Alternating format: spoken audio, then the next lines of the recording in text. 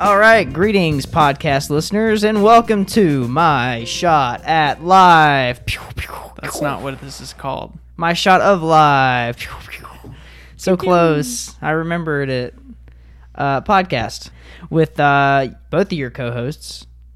There's only two of us. There's only two of us. Same two. Despite all the wonderful guests we've had. We've had a couple good guests on the show. Like Jordan Peterson. I wish. Joe Rogan. Yeah, they're on the schedule. They're on the schedule. We just haven't published it. You know, we have our release dates coming up. You know, we didn't charge them to get on the show. It's fine.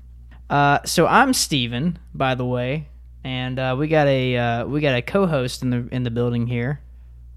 Victor, that's me. Yep, that's Vic. So the two guys, no girls. Surprising. Two guys, one podcast. And, you know, speaking of no girls, when I grew up, the topic that we're talking about today kind of goes along with it because it, you know, kept us away from girls and getting in trouble. It's true.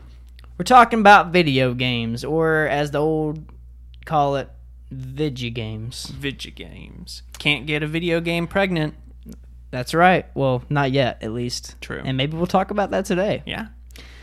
So we're talking about the video games, how we felt their purposes in life, the impact on society, and maybe even the impact on the political climate now. Nice. They're getting so serious, and even when they used to be pretty serious in the 90s.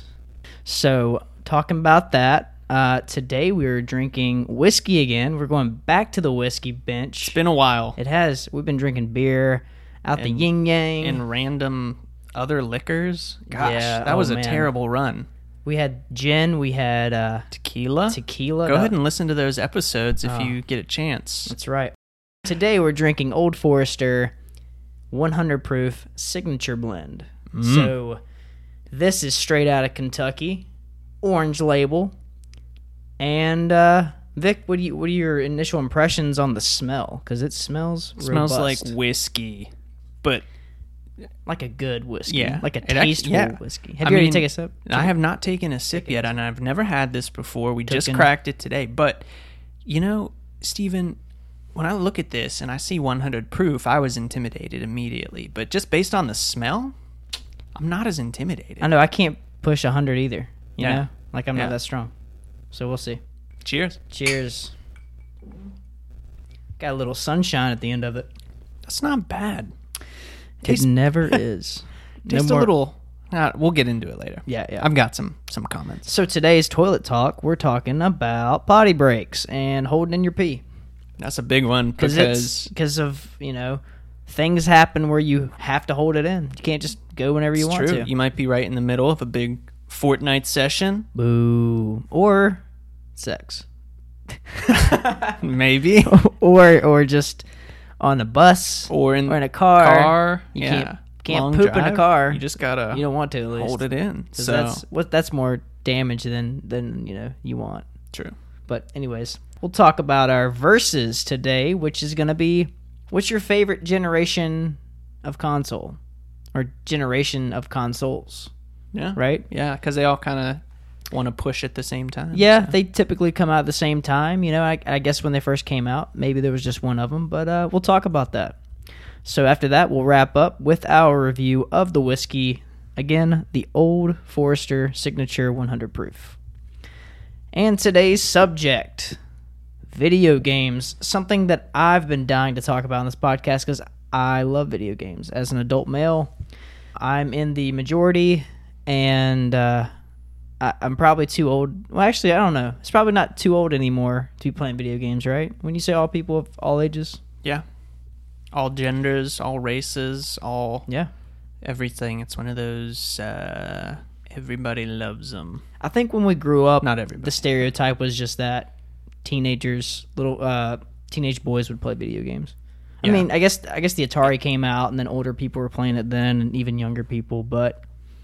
Now it's really blossomed into something that I guess all, like you said, all sexes, all races, all genders, everyone can bond with it, you know, with the multiplayer. A lot of games are multiplayer now, so I don't know. It's a really good time to be alive. There's a lot of great games out there. A lot of great technology. Oh, and now and on the PS5, the PS5 coming out maybe. I mean, it hasn't been announced yet, but we can only sex robots. That's already out. I don't know. Are those video games? Are those considered video games? Maybe board games. Get it? Oh yeah, I do. Yeah. Okay, that was pretty nice. So Vic, starting off, what was your favorite video game? Bruh. Well, can I guess? Yeah, go for it. Wait, what are we talking, like current? We're talking of all time. Of all time? That's tough, if you had to pick a game right out the gate of all time. All right. Are you gonna guess? The first Dishonored. No. I was gonna say Zelda, but I don't know if you played Zelda. I did not start playing Zelda until the Nintendo 64. Oh yeah, that was a massive. I do own all of the Zeldas for NES and Super Nintendo. That's because they're an investment now, right? They are an investment for sure. I have not played them. I have them and own them. Favorite game of all time, BioShock Infinite, PS3. Ooh, yeah. Well, you played that a couple times through, haven't you? I have played that maybe 2 or 3 times through. So I'll start off by saying with a game like that, because it doesn't have any. To me, it wouldn't have much replay value because it's a single player game. But what keeps you coming back to a single player campaign game? So I think they had a little bit of DLC, which was fun to play. Downloadable content for those. We'll try to facilitate some of the people who aren't familiar with video games. Put it in layman's terms. And then initially when I said campaign, it's just a single player mode that has a story. Yeah. Well done, Steven. I replayed it on a different difficulty, so that made it a little more interesting, a little more challenging after, I normally run through the first time on whatever regular difficulty there is. And then if I feel like I did well, I'll jump up to the hard difficulty. Otherwise, whatever. But, yeah. Is there anything else? Does the story change with a harder difficulty? Not so much. Some of the enemies do change. The strategies involved in defeating the enemies will change, but the overall storyline is the same. And there's a lot of not really butterfly effect moments in BioShock Infinite, but some choices that you have to make along the way that you think while you're playing, oh, this is going to have an impact on how the game plays out, and it has 0 impact. So, that's fun, I guess. I mean, I've seen games in the past where, like, when you would play it and you would play on a hard difficulty and you would unlock more to the game. Like, you would actually have an extra stage at the end of the game, or you... All right. Mike just fell off on me right here. Mike just went flaccid. Okay. Why is it not tight? Okay. Anyways.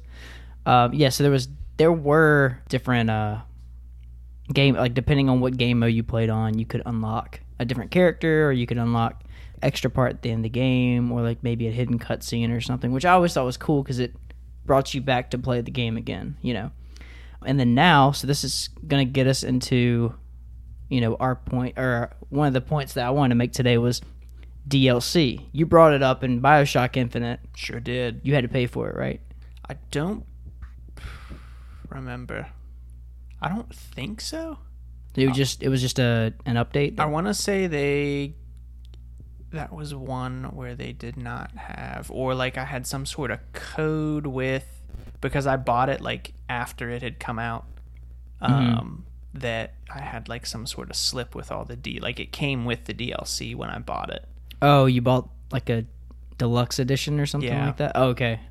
So you anticipate they had already announced that they were coming out with DLC. Yeah, in the it future. had been out for a while, and I was just kind of getting into gaming at the time because I was out of it for a while, and then when I bought my PS3, I specifically bought it for Dishonored. And then, after playing that and asking people about similar styled games, BioShock came up, and so that's when I got it. So bringing that point up again, DLC wasn't always what it is now. Or at least I guess DLC was something that was manufactured, created later on in the video game cycle, right? I guess initially it was something that was made later on after the game came out to encourage people to kind of go back to the game And then now it seems like they make the game, and then there's a lot of controversy around some games withholding content and then putting it in DLC just so they can make extra money. Yeah. And that's something that I felt was obviously it's unethical, but I want to say that there was a really good example of this with Gears of War 3. When you bought the game, there was all the maps were included in the game.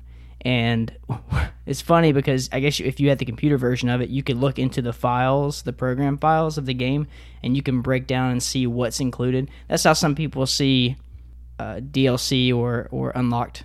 Like if you play a game and then you unlock a character by doing so-and-so task that it ordinarily doesn't advertise, you can find that out through looking through the files.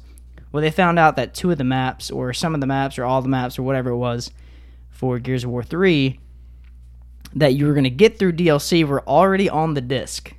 But whenever you bought the DLC when it came out, it would just unlock them. So they had purposely planned to for withhold it and then withheld it. Yeah. Now, I think that was just some of the maps. I think I misspoke. But the fact that they already had it on the disc, so it wasn't like they had to make a new map and then release it and then sell it. Yeah. It was already done. It's kind of a tough balancing act for these companies, because they do have to stay on the precipice of their the technology that's available.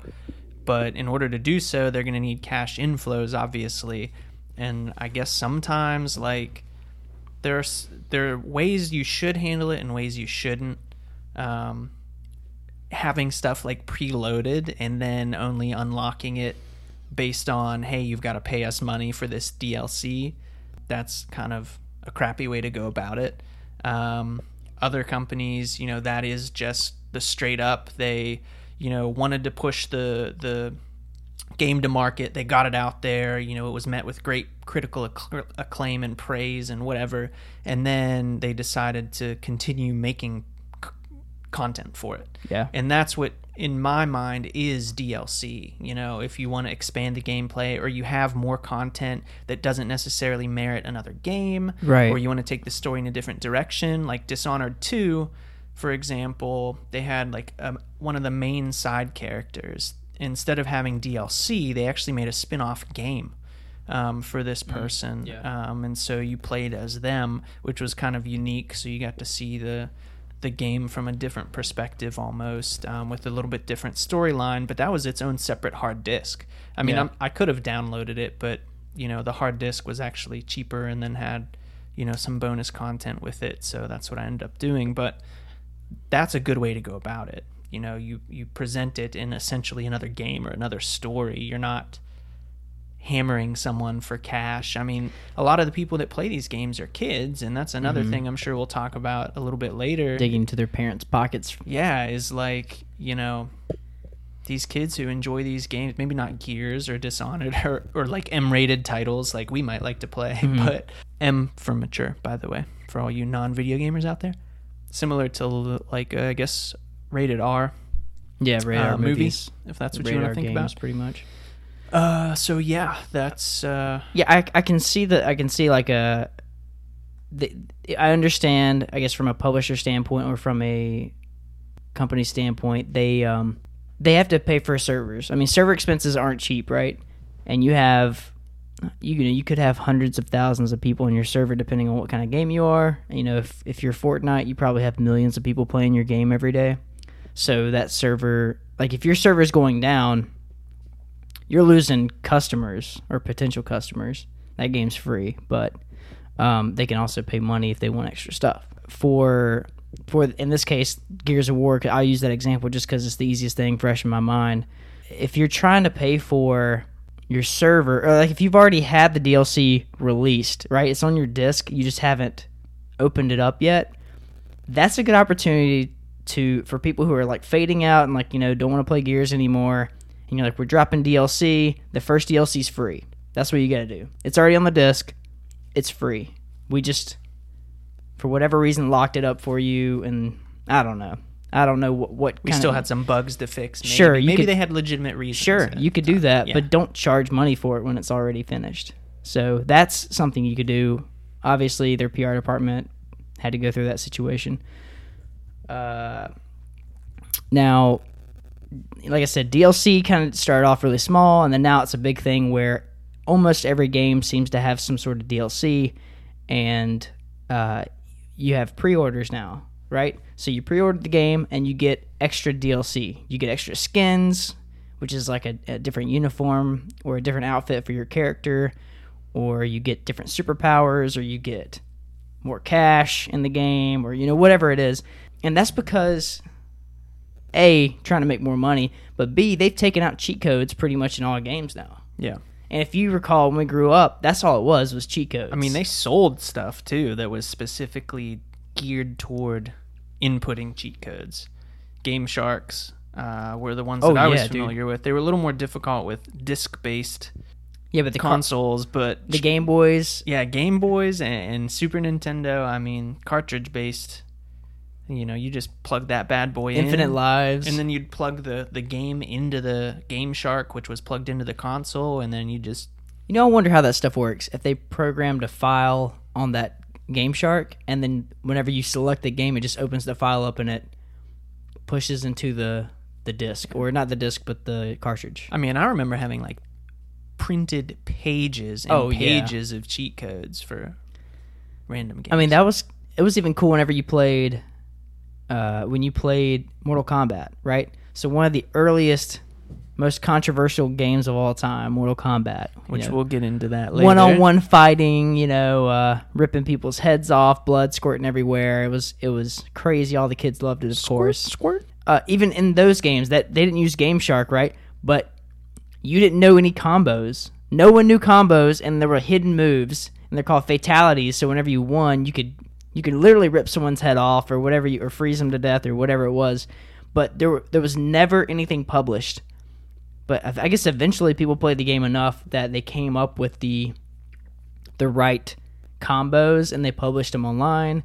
And then eventually games got so big and grandiose that they could have proper video game menus, and the menus would have all your combos that you could do. It's stuff like that when you were younger. It was so simple. Like, you would literally just pick the game up, and you would have to learn. I guess by simple, I would mean that there was no, here's a 3-hour tutorial or a 30-minute tutorial to get in the game. You literally just play the game, and you learn as you play the game. Yeah. You get easy levels in the beginning, and then if you start doing really well, then you start getting harder and harder missions, and then eventually you learn because you die so many times you get frustrated.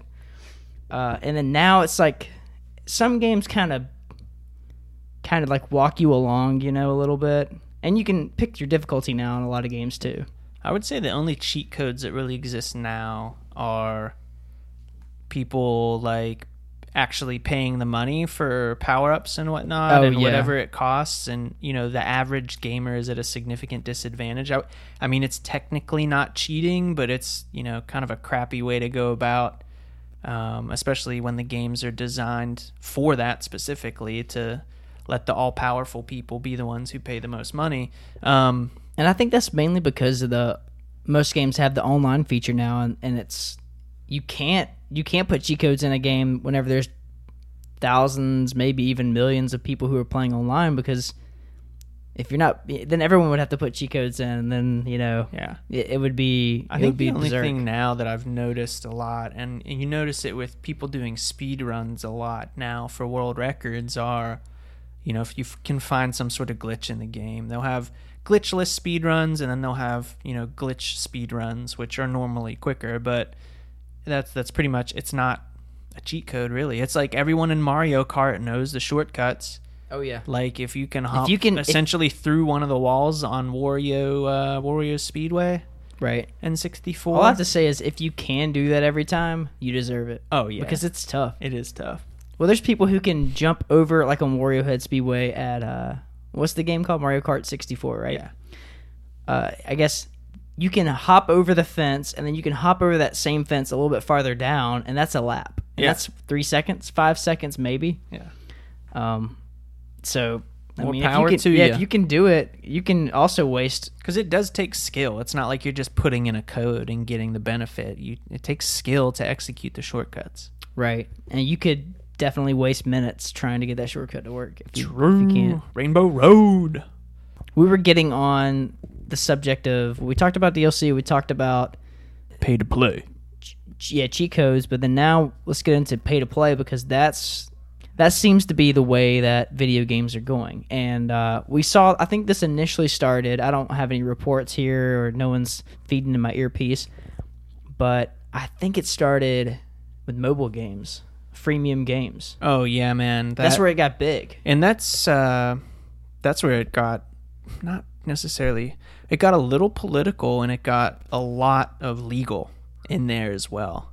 I don't know if you know, a while back, because even with like not real intuitive games like Candy Crush and stuff, that's kind of where this all started. Mm-hmm. The freemium, like you mentioned, free to download, but you have to. People were getting one, and we'll talk about this later. They were like getting addicted to the mobile game, but extra lives cost money, and it was like 99 cents for 3 or something like that. But kids were playing and just buying lives, and their parents were getting these huge cell phone bills. Oh yeah, and didn't even realize didn't realize that their kids were spending all this money. And so that's where that's your problem by giving your kid your phone. True. Like find something actually entertaining for them to do.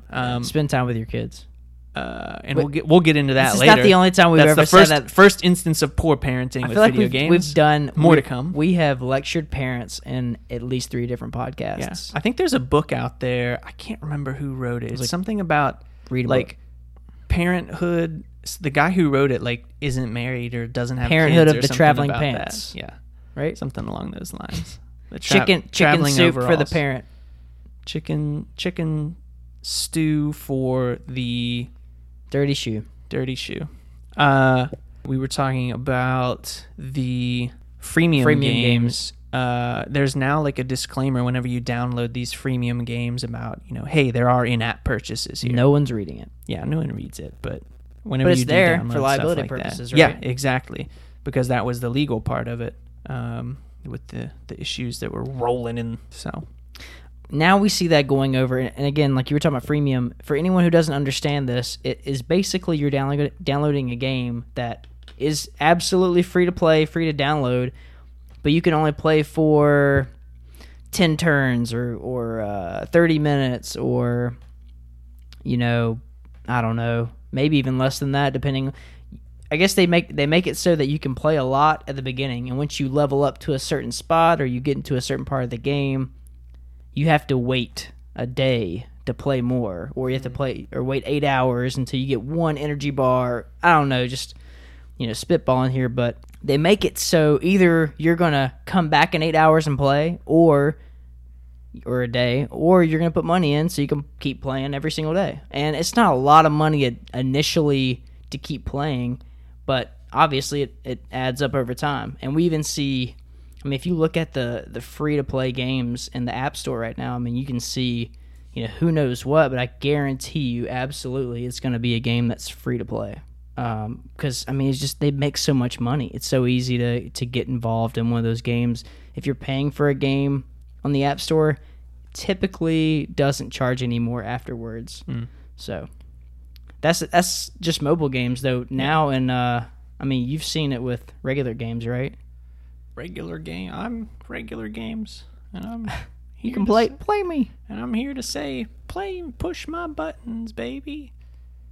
I want you to wiggle my joystick, if you know what I'm saying. I don't even know what to say right now. And I'm candy legs. You can lick my licorice anytime. All right, you're gonna submit that to Justin Roiland. Yeah. How about my audition? We're gonna tweet Justin Roiland this episode. Yeah, he's into video games, as we learned when we met him that one time. He didn't talk about it much. That 30-second meeting, and we met. If you guys watch Rick and Morty, this is a brief side note, by the way. Not too much into video games. We're gonna give him a free plug here. Yeah, free plug. Justin Roiland. He's a writer and he is a voice of many characters on the show Rick and Morty, which we are avid fans of. True. And anyways, he has a video game company, production company, Squanch or just a regular Games. Squanch Games. It is a VR. Used to be Squanch Tendo. Correct. Now Squanch Games. Correct. Cary, North Carolina. somewhat. Apex? Or it's in Wake County, I think. Okay, yeah. So It's Cary in the or area.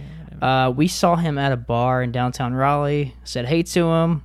He definitely doesn't remember us, which don't even care, but it was just really cool. And he has a game called The Accountant, which with fits more games to come. which fits in with us because we're accountants. And if you watch the game on YouTube, which you don't have to buy it, it's a VR game. You can watch it on YouTube, and it is hilarious. It is pretty good. Pretty solid. It's like an hour-long game. So check that out on YouTube. Look up Justin Roiland. Can't remember his name. Free plug. Squanch Games. They've Squanch got Games. a new game coming out at some point here. I don't know what it's called, but you can do your own research. He's not paying us, but we're giving him somewhat of a plug. So. Yeah, he's a good guy. Seems like a good guy, at least. We'd love to have you on the show sometime, Justin. All right, so back to the show. We talked about freemium on mobile devices, and then not freemium on... There's not really much freemium on the console. I guess the console library. There are games that are freemium. I mean, not a lot. Let's talk about like an extreme example. You brought up that whatever Star Wars game. Was it EA Games came out with that? And that was a big controversy. The loot boxes. Okay. So that is a form of Gambling. Paid. No, it's not even DLC. It's like paid. I don't know what you call it. Enhancements? Like what? I mean, it is. So one of the Netherlands looked over the whole case with loot boxes in video games and said that it was basically gambling, and it introduces gambling elements to young kids because games like this, FIFA, Madden, and Star Wars and other games like it, all EA games basically.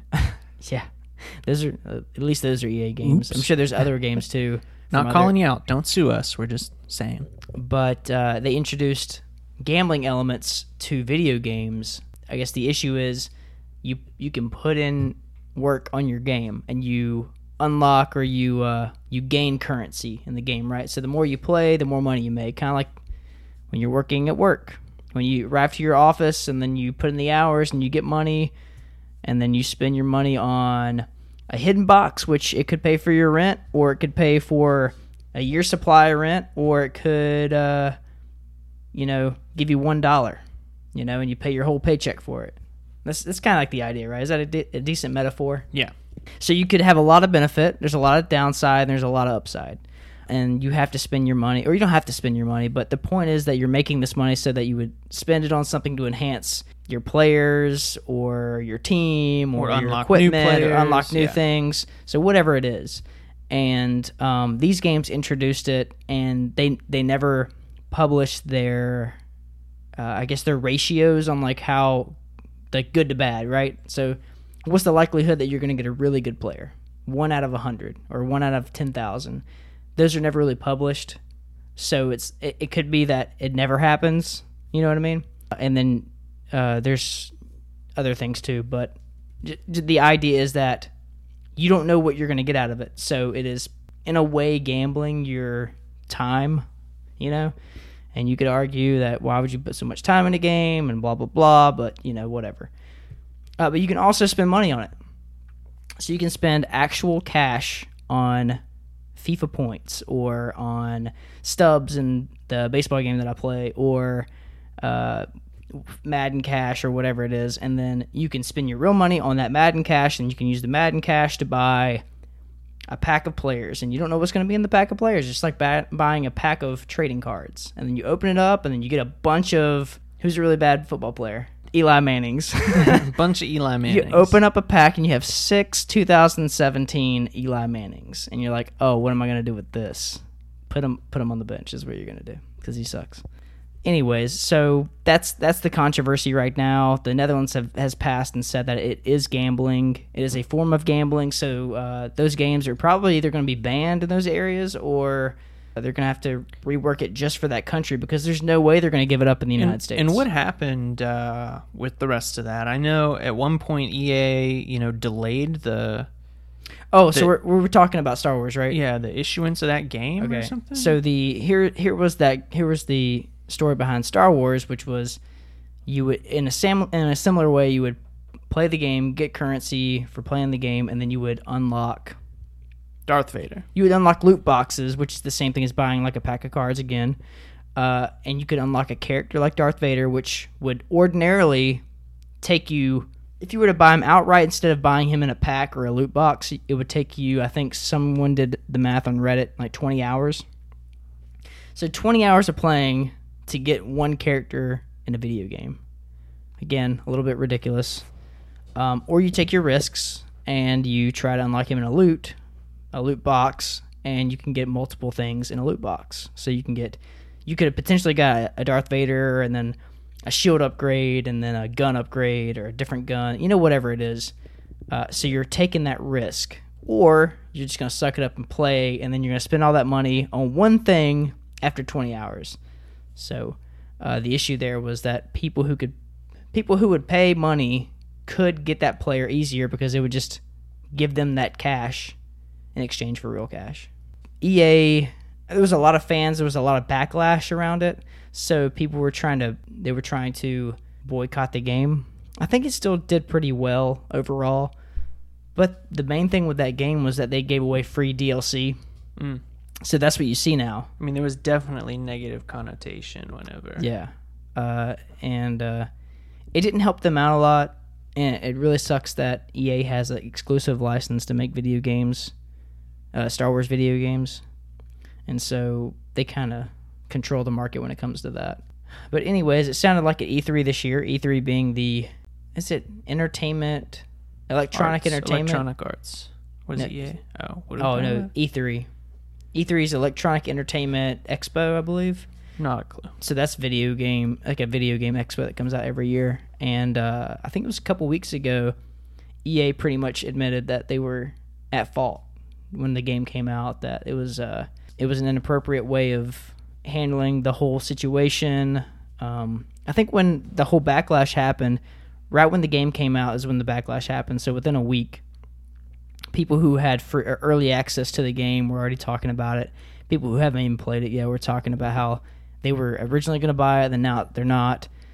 It eventually led EA to decrease the prices of all these characters that were going to take 20 hours worth of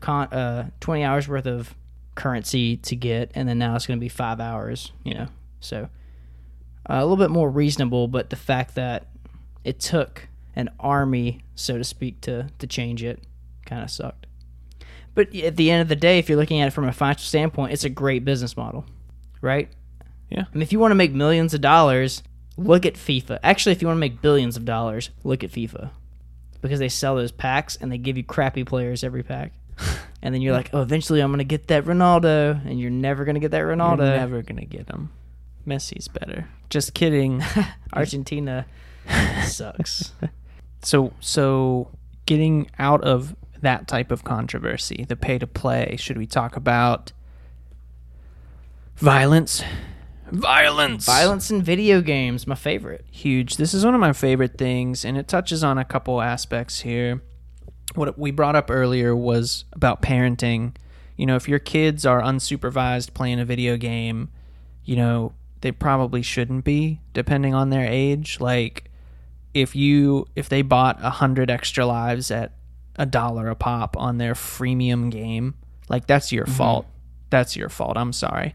Especially nowadays, now that they have the warnings whenever you download the apps that are like, hey, this has in-app purchases. Remember that.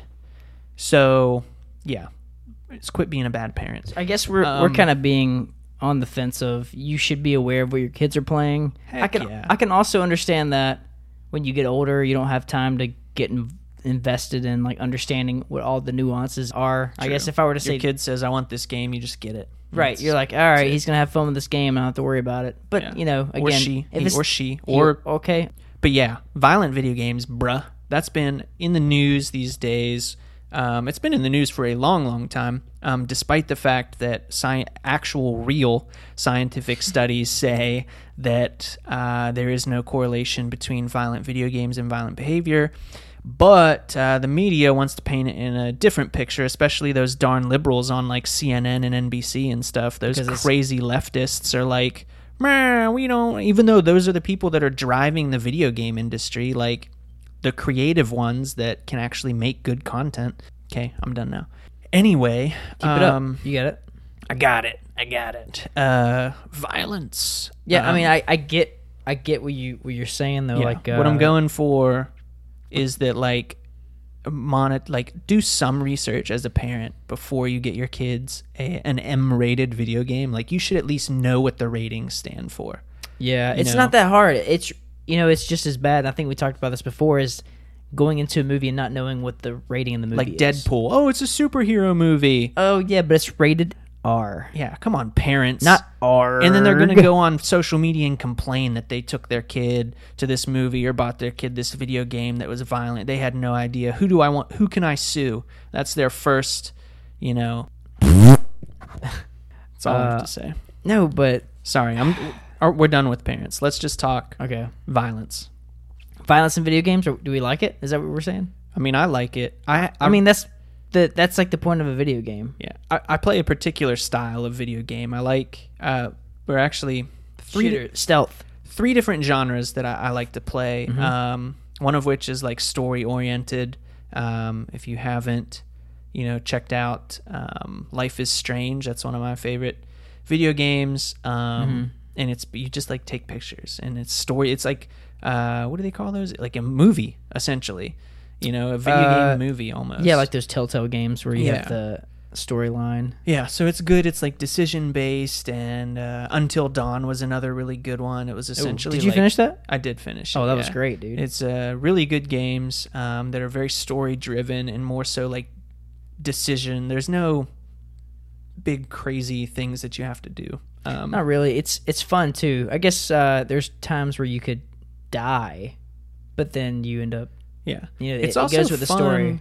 It's also fun in the sense that like you can have people watch. Like I enjoyed. Oh yeah, people like I played it through myself, but then I also watched you play a little bit. I've watched it played through online a couple times. It's just an entertaining. Well, that's the type of story. game it is. And there are multiple outcomes depending on the decisions you make. Yep. So each time you watch someone play, it's different from when you played it. Right. So that's really cool. I also like hack and slash occasionally, which is Dante's Inferno. Yeah, it tends to be third person. I've played Devil May Cry and Dante's Inferno. Did you was in Devil May Cry, was that Dante? No. Oh, yeah. That's crazy. They made a Dante's Inferno game, and they also made a Devil May Cry game. Right. So but they're not the Devil same, May Cry right? has like its own franchise. Yeah. And they're making a Devil May Cry 5, by the way. Yeah. I don't know if you're excited about Dynasty Warriors. I don't know if you ever played that's that what I was one. actually That bring is up. like the ultimate hack and slash. If you want to kill 13,000 people in one level on a horse, yeah, that's the game you want to play. Again, I think you're noticing a trend other than the storyline driven games. The hack and slash, definitely more violence involved. But then I like to play first person, one player video games, Dishonored, BioShock, and recently got a game very, very similar in style where you have the option to like use powers but also kind of wield some sort of weapon, was Prey. And I remember making the comment to you at some point where I didn't enjoy playing it as much because you weren't killing people. Yeah, there's a lot of moving around. It's a little dark to just straight up say that. You were killing aliens instead of people. It's a release, right? Like when you go in a game and you can kill like a monster, an imaginary monster. It's almost like conquering your demons. Yeah, it was like, or you're in the hero's journey. Right. It was good. Yeah, it was a good experience. But that game is you're walking around and you're backtracking. There's a lot of open space in there. Literal space takes place there. But I kind of like the games, and I hate to say this because I love open world games. I don't know if you would call Prey open world. I guess it has it. It was just too big. There was no track. There are games that put you on a track, and then it's like, all right, now go this way, and then you can follow deviate it. a little bit, right? But... And I kind of like that just because I don't like to have to wonder where I'm supposed to be at. I play games sometimes, and I'm like, I'm spending 30 minutes trying to figure out where I'm supposed to be at right now. Yeah, that's how bad I get sometimes. God, I didn't read that one text that guy said, and I didn't know what he meant. So, I think it's the idea of like being the hero. Like when you're out there, killing these people for good, or like in the case of some games, you're actually the anti-hero, and you don't find that out until the end. Mm-hmm. Not going to name game names, but you have to play for yourself. But yeah, it's that idea of like you're saving people. You know, I can't go out and do that in real life, so living vicariously through a video game is better that way. But yeah, they're violent. It happens. Like I said, Steven mentioned it's a release. It's like you get to separate yourself from the real world for an hour or two a day, or you know, however long the game takes you to play through. It's nice. It's great. Days when it rains. What else could I do? I mean, I don't want You could watch TV. You could watch TV and learn nothing. It's just the young people's way of watching TV. You know what I mean? Like when our parents grew up, they grew up in front of the television. I think you could say we. My parents are old, man. Of television. So it was a black and white television. They're old. So it was a I think newspaper. when they were kids, I mean, they had TV. The radio. Yeah. I think they started with what's the radios. thing was like beep, beep, beep, beep, beep, beep, beep, Telegraph? Yeah. Your parents listened to the telegraph. My parents every aren't night. Old, but what if they used to gather around the telegraph and listen to like ghost stories on the telegraph, and it was just like beep, it was beep, just beep. Morse code. That would be hilarious. Morse. M-O-R. I'm gonna make a movie. Actually, I'm gonna make a skit where all the kids are gathered around and all you hear is beep beep beep beep beep beep beep, and then like the subtitles come up by letter, and then the kids are just like, oh my god, and they're by the lantern, and you know, and it's just dark. Poop. P-O-O-P. Yep. And then the ghost even is like, tee. I don't know. I don't really know about the ghost. Or he's yet. like holding a severed head of a child. No, I was thinking of something really old. Oh. He's like eating margarine. I don't know. What do old people eat? Jelly? No. What is the I'm thinking Ovaltine. of prunes, yeah. That's it. Okay. Violence. I mean, it's like I was saying, it's it gets your mind off of things. It helps you kind of relax. I mean, I guess you could use it as a coping mechanism in some aspects. It is a time waster. You can learn lessons in some games though, and you can have experiences. So the violence is worth it. Yeah, absolutely. The new God of War game. 10 out of 10. Have not played it. But I'm only 2 hours in, but my buddy let me borrow it, and it's so good. I can already tell though that I'm not a father. I don't anticipate being a father anytime soon, but I feel like from watching what I've seen so far, you get to kind of see how he treats his son, and then you're like, okay, like that. I can see the good and the bad there. And it's like a psychology to it. So I don't like it so far. It's kind of neat. And that's obviously a really, really violent video game. But they're all the creatures in the game are, you know, they're mythological creatures. Yeah. So do you think the media and, you know, the leftist population, well, I guess conservatives too. Yeah, I mean, I think in the 90s were some of the conservatives, right? Yeah, but even with the Call of Duty, do you think there's any merit in far as, I mean, GTA was a big one. Grand Theft Auto, for all you non-video game people out there, was a big one. Do I think that video games lead to violence? Yeah. Do you think there's any merit behind what they're saying? Is, you know, too much exposure or like desensitization? Is that a word? Desensitization. That sounds good. Desensitization. They become desensitized. Is what I'm getting at. Yes. To the violence. You might. But then you could also argue that watching the news desensitizes you to violence because that's what true. they glamorize it. Yeah. That's all you hear about. Maybe we should talk about the media. Dude, that's one a good episode. That's a good episode. And how horrible it is. Put that on the list, fanboys, fangirls. Put it on the list. Email us because we'll forget and we won't listen to this episode. Woot woot.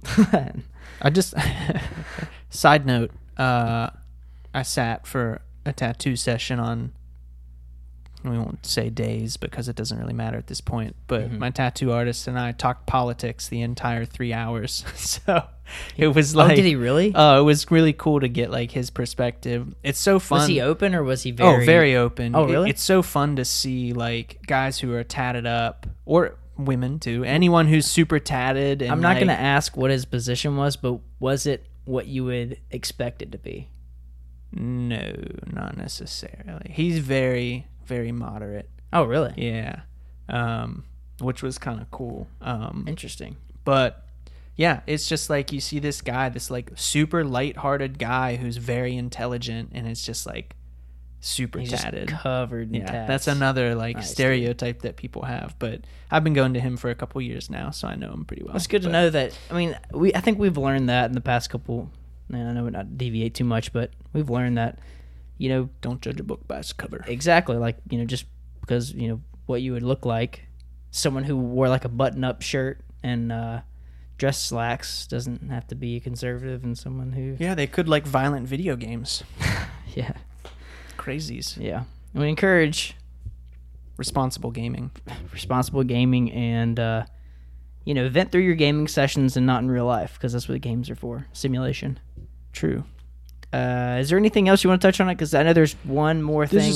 We're touching on like around 40 plus minutes. There's one more video game category I want to get to before we dive into... I think we should switch it up and go versus, then toilet talk, because versus is actually kind of related to the topic. But addiction, is that one of the topics that was the only other thing. I have other things we could talk about, but that is a big hot button issue, because this week, the week of June 17th, the week of the summer solstice, there was an article that was published indicating that gaming can be a mental illness, or I guess it's not even the addiction of gaming. I don't know how they classified it. Did they explain what the term was? I do not recall, but I can say this once again, parents, if you think your child has a gaming problem, intervene. Be a parent. Do your job. Don't just complain on social media and pull the media into it, because they're just going to twist it the way that they want it. All right, so it was the WHO organization, which is the World Health Organization, considered it gaming disorder. So it couldn't even come up with a good name for it. A, bad. B, not real. Because, all right, so what are we calling, why are we calling it a disorder? Because people are doing that instead of other things? Could you consider like a job a disorder? You have profession disorder. You go to work for 8 to 15 hours a day, depending on your job and depending on the time of year. Some people do. I know that you're slightly exaggerating, but there are people who will not say no and then who take on more and more work. I mean, not necessarily in our industry, but just in other industries, they'll work and work and work so they can make their way up faster. I mean, that happens. People do that, and people like working more than some people, few people maybe, like work more than they like their personal life. Yeah. And maybe that is their personal life. Could be, but that's. But is that a disorder? Is that exactly? Is that a narcissism? You like the way you look? It's not narcissism, is it? I think so. Is it like you think you're better than everybody else? I feel like it would lead to that, though, right? Because you're just like, oh, I'm better than you. I'm putting in all the work. And narcissism. I'm not. This is not Urban Dictionary. Great. Excessive or erotic interest in oneself or one's physical appearance. Okay. So, edit. But also, from a psychology standpoint, extreme selfishness. Yeah. Grandiose view of your own talents and a craving for admiration. So, yeah. I mean, so there you go. All right, there we go. Good job, Steve. I learned something today. I appreciate that. We'll use the admiration standpoint, because I feel like someone who wants to take on more work wants to be admired and wants to be in a position of power. And ultimately, when you get in a position of power, you are admired or you are put on a pedestal. So that's also a disorder, narcissistic personality disorder. Yeah, but are we saying that's what that is? And now we're getting away from the gaming thing, but how far do you go? Like, is arguments addiction... are valid? Yeah, exactly. If you can call one thing a disorder, gaming disorder, you can call it, especially by the parameters that they're setting within. I mean, it just sounds like addiction to me. I mean, if you're drinking during work hours or doing drugs during work hours, that's a disorder probably. If you can't help yourself to stop and you have to do it every day and you do it during times where you should not be doing it, that's probably addiction. And I feel like gaming should fall under addiction rather than its own disorder. It's like, millions of people play it. Yeah, it's a mental illness. Gaming disorder, according to the WHO. Pattern of behavior for at least 12 months in which gaming is out of control. Okay, well, you're going to need to define out of control. The pattern of behavior must show an increased priority given to gaming to the point that gaming, quote, takes precedence over other interests and daily activities. And one of the last requirements, a, quote, continuation or escalation of gaming despite the occurrence of negative consequences, unquote, or behavior that affects one's relationships, education, or occupation. This could mean that a teenager may play video games instead of doing homework and end up failing a test. Okay, so what if diagnose me now because I did that. Yep. What if you wanted to hang out with your friends instead of studying for a test? Yeah. Is that a disorder because you want to have friends? Especially now that gaming is it's social. Not me in particular. I play all single player. But for other people who are actually good at video games, the reason I don't play multiplayer is because I suck.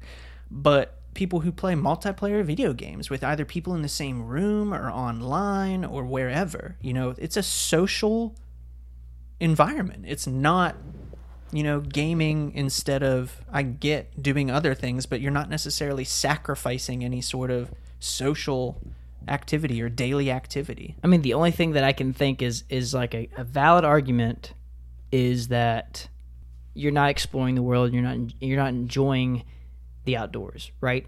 But you're still being social, you're hanging out with your friends, you're doing it in an efficient manner because you're not wasting gas, you're not hurting the environment in that way, and you're developing friendships over video games. That's entertainment, it's fun. I don't know, I mean, you could now if you go into the anger aspect of video games, which happens sometimes, they have linked people playing a lot of video games to anxiety and depression. So get better. Get good is what they say. I get beat at FIFA all the time, and yeah, sometimes I get mad, but I've just come to the conclusion that I'm bad at it, so now I don't get mad anymore. But you see videos all the time of people just spiking their controllers, whipping their controllers into the television, like breaking the TV, breaking the controller. I mean, oh dude, I got a good one. So there was there's this game that people would play online, or maybe it was even people who would play Twitch. They fans would call the SWAT team, and the SWAT team would raid the house. And there was a case where one of the Twitch streamers got killed. He was killed by one of the SWAT team members because he didn't know what was going on. He just heard like gunshots and stuff. Yeah, I'm sure he freaked out. And I'm sure he heard his door bust up and he freaked out and they shot him because they thought he was whoever put in the call to the SWAT team. Yeah, it was like he got guns or he's got whatever. Or he might have been playing the game. That's a disorder. He might have been playing the game, and then they heard the gunshot in the game, and so they freaked out. Yeah, if your gaming takes you to that point where you're calling the SWAT team on someone else, either as a joke, as a prank, or as like, oh, I need to get one up on this guy and get him distracted so I can kill him in the game, that's sad, a problem. Dude. That's sad. Just an FYI relating to the WHO recognizing gaming disorder as a mental illness. It is possible that in the future we see that covered under health insurance if you seek treatment for gaming disorder, which, given the loose guidelines that they have for what gaming disorder includes, I think we all can venture in. If you play on your phone, or if you play on the computer, or if you play on your console at home, you fall under a very big bucket. One thing that they have not, I guess, technically labeled as a mental illness yet, or a mental health condition, is social media, which you could argue is worse than gaming because so of much the worse. bullying and the constant trying to keep up with other people in your circles. Well, Steve, Melania Trump is taking on those internet bullies as her task. Is she? As the first lady. I thought she was the leader of the Space Force. Sorry, we don't want to get partisan in here. We're not being partisan. We're just joking around. More like fartisan. Okay. Jesus. I think I might leave that in. Just because that's so stupid. Speaking of stupid, Steven's favorite video game console is stupid. I don't even You know what? Before we get into that, I want to go. What's your favorite video game, please? Because I said mine at the top of the show. We now need to hear your favorite video game of all time, and then we'll get into versus. There's one game that I played one weekend. I downloaded from Blockbuster that I loved. Blockbuster? Hold on. You got to tell the people what that is, first of all. It was the original Redbox whenever people worked inside a building, and you had to get the video game or DVD or whatever it was from the store. Well, anyways, this isn't my favorite game. I just want to say this real quick. It's called The Bouncer. Came out on PS2. First game I ever played for the PS2. It was the funnest game I've ever played because Never in my life. It's like what's the N64 game where you would walk around the screen and you would beat people up? It was almost like the Ninja Turtle game. Simpsons. No, it was. Well, there was a Simpsons arcade game where you just press the button and they would attack. You know what I'm talking about? The side-scrolling game. Yeah. But there was another game, something Force. Strike Force. Oh God, Fighting Force. Did you ever play Fighting Force? Sure didn't. It was a 3D game where you'd pick up weapons and then you would have the meters above the enemy's head, and then you would kill them, and then you would go to the boss battle. So there was a game like that for the PS2, and you would unlock characters constantly in the story, and the story would change if you played the game over when you played with a new character, and there was like 8 unlockable characters. Anyways, that was the funnest game I remember playing on PS2. But the funnest game of all time, favorite game of all time, Halo 2. I put more hours in that game than anything in my entire life, sadly, but I was really good at it. Would you say you had a gaming disorder when this game was relevant? I was competitive. If training to be good at something is a disorder, then I had a disorder. Then everyone has a disorder. Every athlete has a disorder if that's the case, you know? Yeah, there you go. Anyways, that's my game, Halo 2. If you remember back in the day, had the perfect rating system, and it was just the funnest online game of all time. So, that's it. That's it. Versus. We got the video game versus. Favorite generation of consoles. Go. Favorite generation. Bruh. Favorite console? Sega Dreamcast. Just kidding. For all you video game people out there, you'll laugh at that. That's a joke.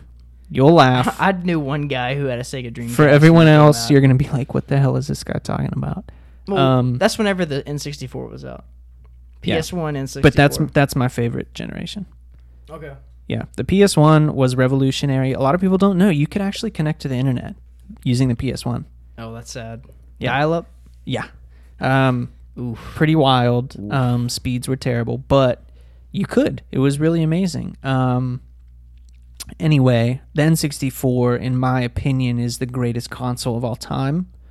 The controller specifically was innovative and changed the way controllers were made for the rest of forever. It was good, with the exception of it was too wide. Oh, I agree, and it made no sense with like all the C buttons and stuff. But I never gripped both. It gave you the joystick. The joystick was the best part, right?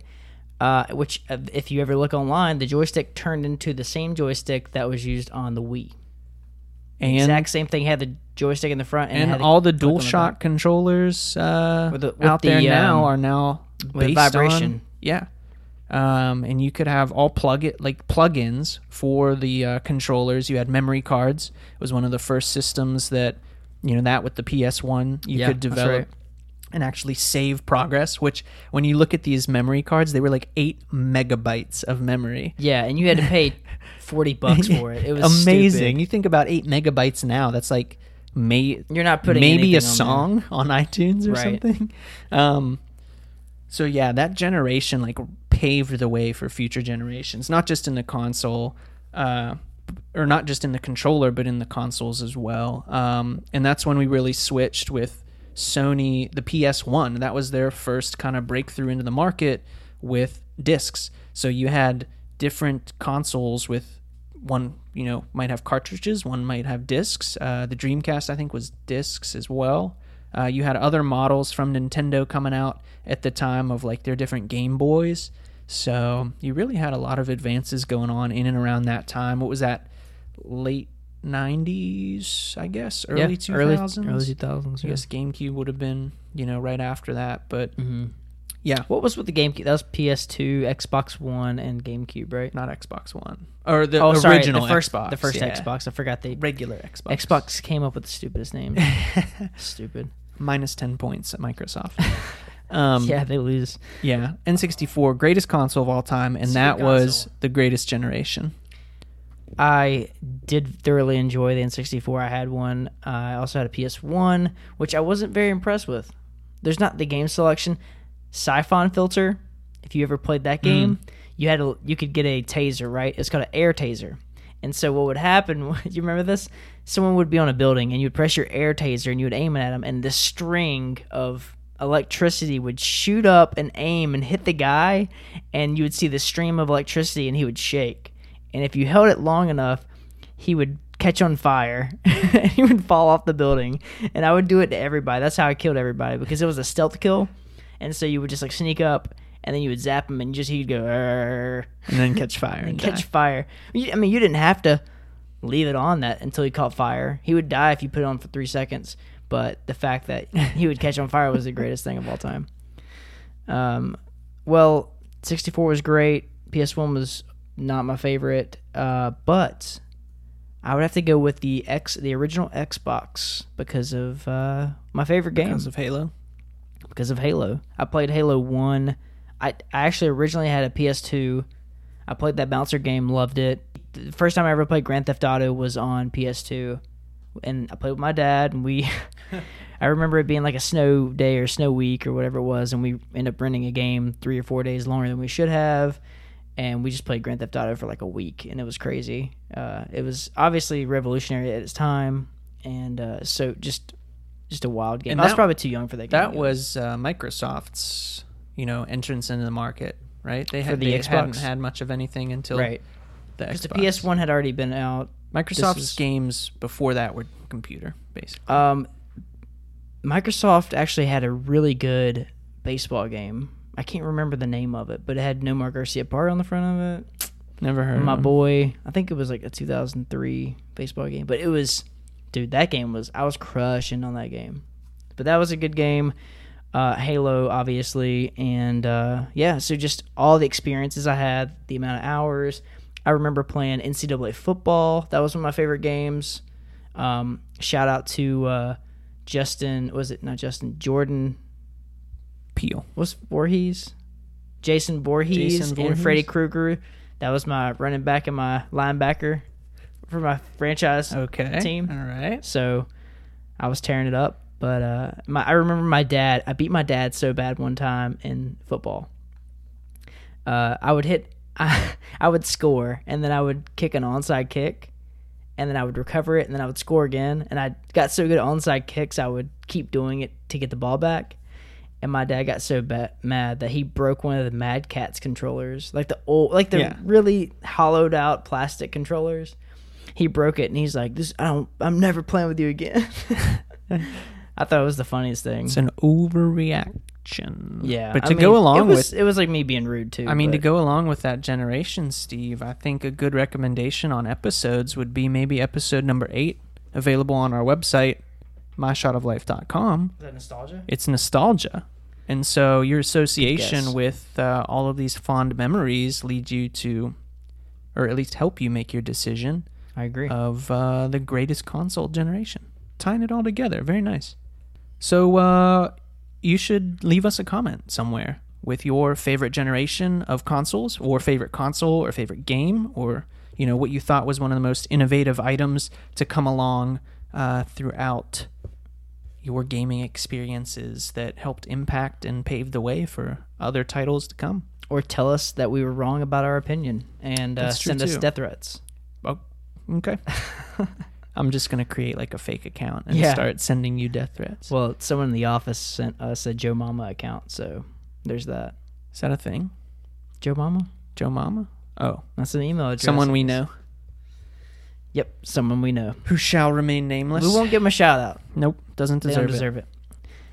All right, last thing of the day. Something I'm doing right now. Holding it in. Holding it in. Toilet talk. It's time for Toilet Talk. Brought to you by Horizon Tireless.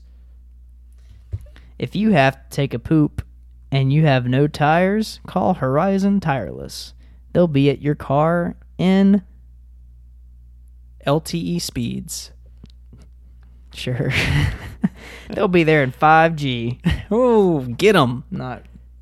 That was really rough. Got them. Okay. We're still working on our improv skills. So, yeah. So let's talk about, what got me thinking of this was trying to tie it into the video games where, you're on a heavy session, and this might be part of gaming disorder. I don't know. Why don't you ask the World Health Organization? A bunch of nerds. They seem to know everything.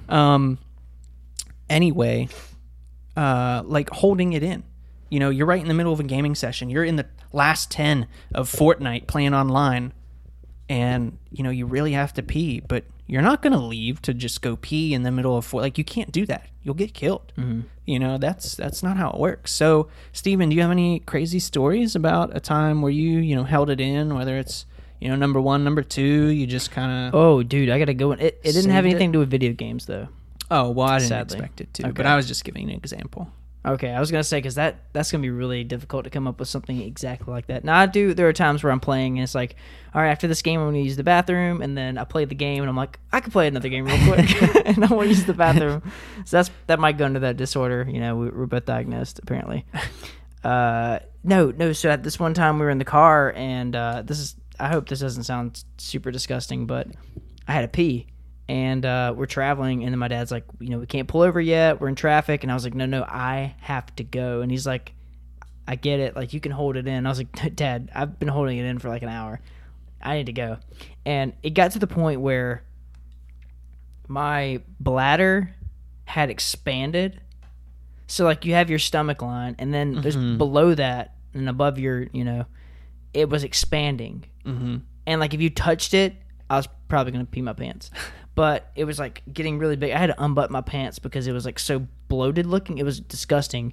And I probably we've eventually found a bathroom. Like, I didn't pee in my pants or I didn't pee in the car because, dude, I probably peed like a liter of liquid. Fluids. Yeah, fluids. And I mean, I was in there, I was counting because I was like, well, this is going to be a long one. And it had to have been like a minute and a half. It was so long. So it was terrifying. God, I hope I never go through that again because it did feel painful. It felt like if I would have kept holding it in for another 10 minutes, that something would have ruptured. Oof. Like, it was that bad. How old were you at the time? I was definitely a teenager. I don't know how old, though. Maybe 16. Yeah. What's your crazy story? I don't really have any stories. That is constipation. I have a lot of holding it in. I have a lot of... I do. I've had my bouts with...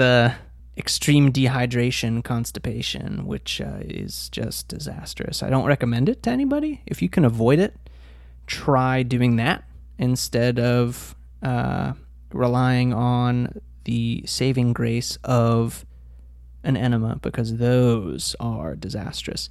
They don't feel bad though, right? They're just explosive. Yep. That's a good way to put it. Boom.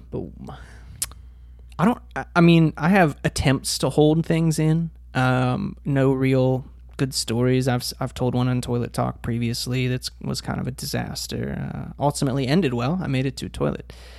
But I just think of opportunities to hold it. If you get the window seat of an airplane on a flight, I've had instances where I've just kind of decided to hold it and wait until I landed at the airport. Those things.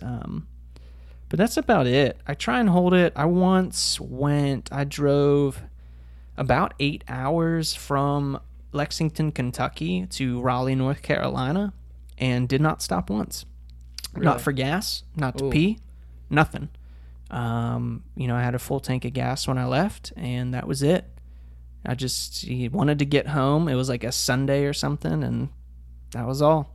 So, pretty valiant effort of holding it for 8 hours during the day. When you get home, I'm sure you were ready. Oh, I relieved myself. Yeah. Well, there's always that feeling that whenever you're driving or whenever you're on the way home, and then you get that sudden urge to use the bathroom, and it's not even like you've had to use it all this time, but you get closer, and then it's like, oh, now I have to use the bathroom. But then your body's like, I can wait, because I know when I get in the bathroom, my own bathroom, it's gonna be my bathroom. I don't have to worry about anybody or anything. I can just enjoy it. Oh yeah. Speaking of enjoying it, Steve, what did you think of the Old Forester Signature 100 proof?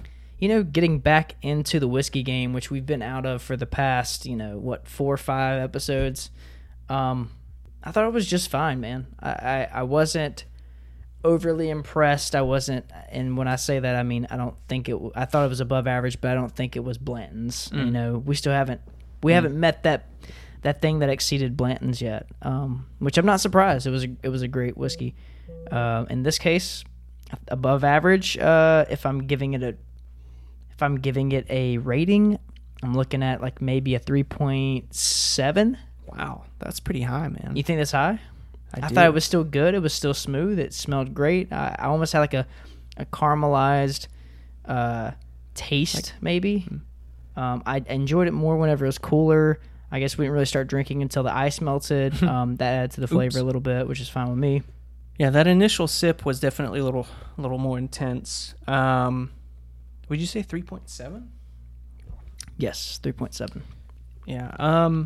It's definitely something that you could just enjoy. I thought it smelled better than it tasted, which tends to be the case with me and most whiskeys. For 100 proof, I mean, it was good. Definitely. I forgot it was so heavy. Yeah, 50% alcohol, which is surprising because it's 10% more than most other whiskeys, hitting in at about 80 proof or 40%. Or no, they're like 45, I think, so about 90 proof. So nothing too crazy. I think the original Old Forester is 86 proof, I believe. Kind of a different style. But this was good. It tasted a little burnt to me in the aftertaste, which I didn't necessarily not like. It was okay. But I'm going to slot it in at about a 3. I think that's a fair assessment on my end. For 100 proof, it's solid. If you want to drink it, go for it. I'm sure it'll mix well, too. Wasn't overbearing in any way. Now, what's the price point for something like this? Not super expensive. It's a little more pricey than the Old Forester original, but it's not going to break the bank like some of the other Old Foresters that we're going to eventually try. Yeah, we're going to take in on some of the future episodes we have here. So I think that's it. Kind of excited to possibly announce some future operations of the My Shot of Life podcast. We are transitioning to a bi-weekly system here in order to get a better focus on some of our personal lives, and also with future projects. There you go, Steve. Yeah, it's I think it's going to benefit us, especially Steve with his editing, but just wanted to inform you all of that change. Moving over to bi-weekly. Hopefully we can give you some better content there on the podcast end, and stay tuned for future projects we will pursue and offer to you, the listener, and also the viewer in the future. Thanks again, guys, for supporting the podcast and giving us a listen. Remember to subscribe to the podcast on iTunes so you can stay up to date on all of our content. If you feel so inclined, please rate and leave us a review. It really helps to drive our exposure. Don't forget to check out our website, myshotoflife.com, and give us a follow on social media at myshotoflife on Twitter and Instagram. In addition to iTunes, please check out our SoundCloud and our Stitcher, where we will be posting episodes each week. Bi-weekly. Feel free to reach out to us through our various outlets with comments and suggestions on future episode topics, as well as different drinks to try and to rate. That's it for us at the My Shot of Life podcast station.